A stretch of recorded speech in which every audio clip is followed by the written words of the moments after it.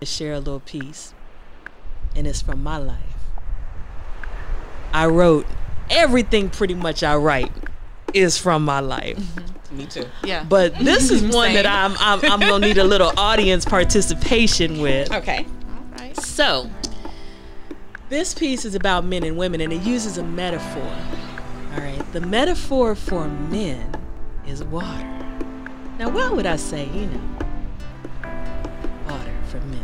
What do we call a really sexy man? We call him a tall drink drinker. of water. Exactly. Tall glass. A tall glass of water. So Right. when I do this, like a wave, I want you guys to say that word. So we're going to practice. Water. All right. And in this poem, there's also another metaphor for women, and it's a tree. So when I do this, I want you guys to say Women. tree. Tree. Okay. When I do this tree, I want you to say, I can't get it. I'm going to say tree. Tree. Got it. All right. So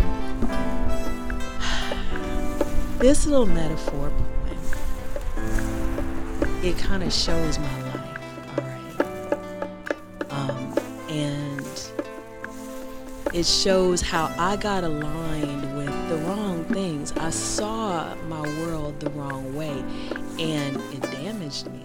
But I was able to change. So once again, this is Water. Tree. yes, blue, Water. green. Tree. She carries him like a mother carries her child, but he's her husband. Trust him like the sand that slips through her fingers at the beach, but loves him like an oak loves. Water.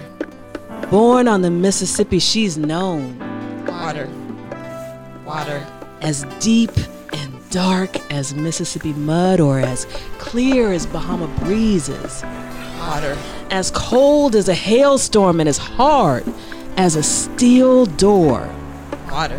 that closed around like death as she waits to exhale.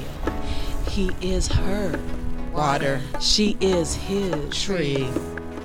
He runs, plays, visiting the beaches. She stands, toweringly waiting. He rages, rips houses apart, but just rolls around her roots, snagging only clumps of clay. He gurgles bubbled melodies to her whistle in the wind.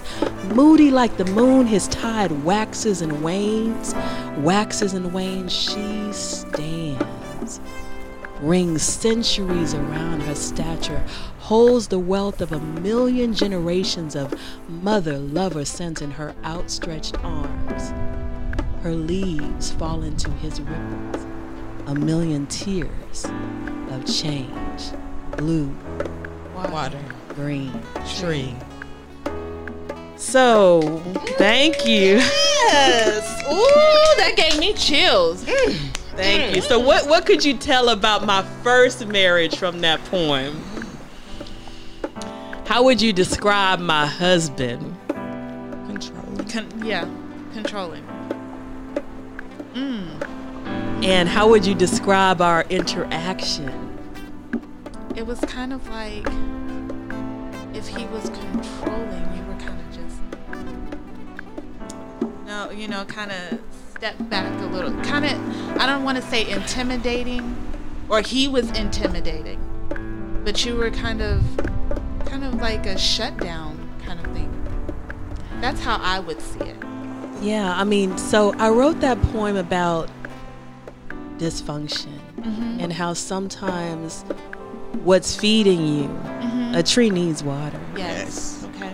But sometimes the water is drowning the tree. That's it. And sometimes you have to have some good friends to come and take you away. A tree can be transplanted. Yes, A it tree can. can be moved. Yes, it can. It doesn't have to stay rooted and grounded into something that's terribly damaging and destroying. So and water water can drown you. Water can be beautiful. Yes. Water can be Also kill cleansing, you. Right. but it can kill you too. Yes. Drowning. So, relationships have the potential to be both harmful and helpful, and you got to know which one you're in.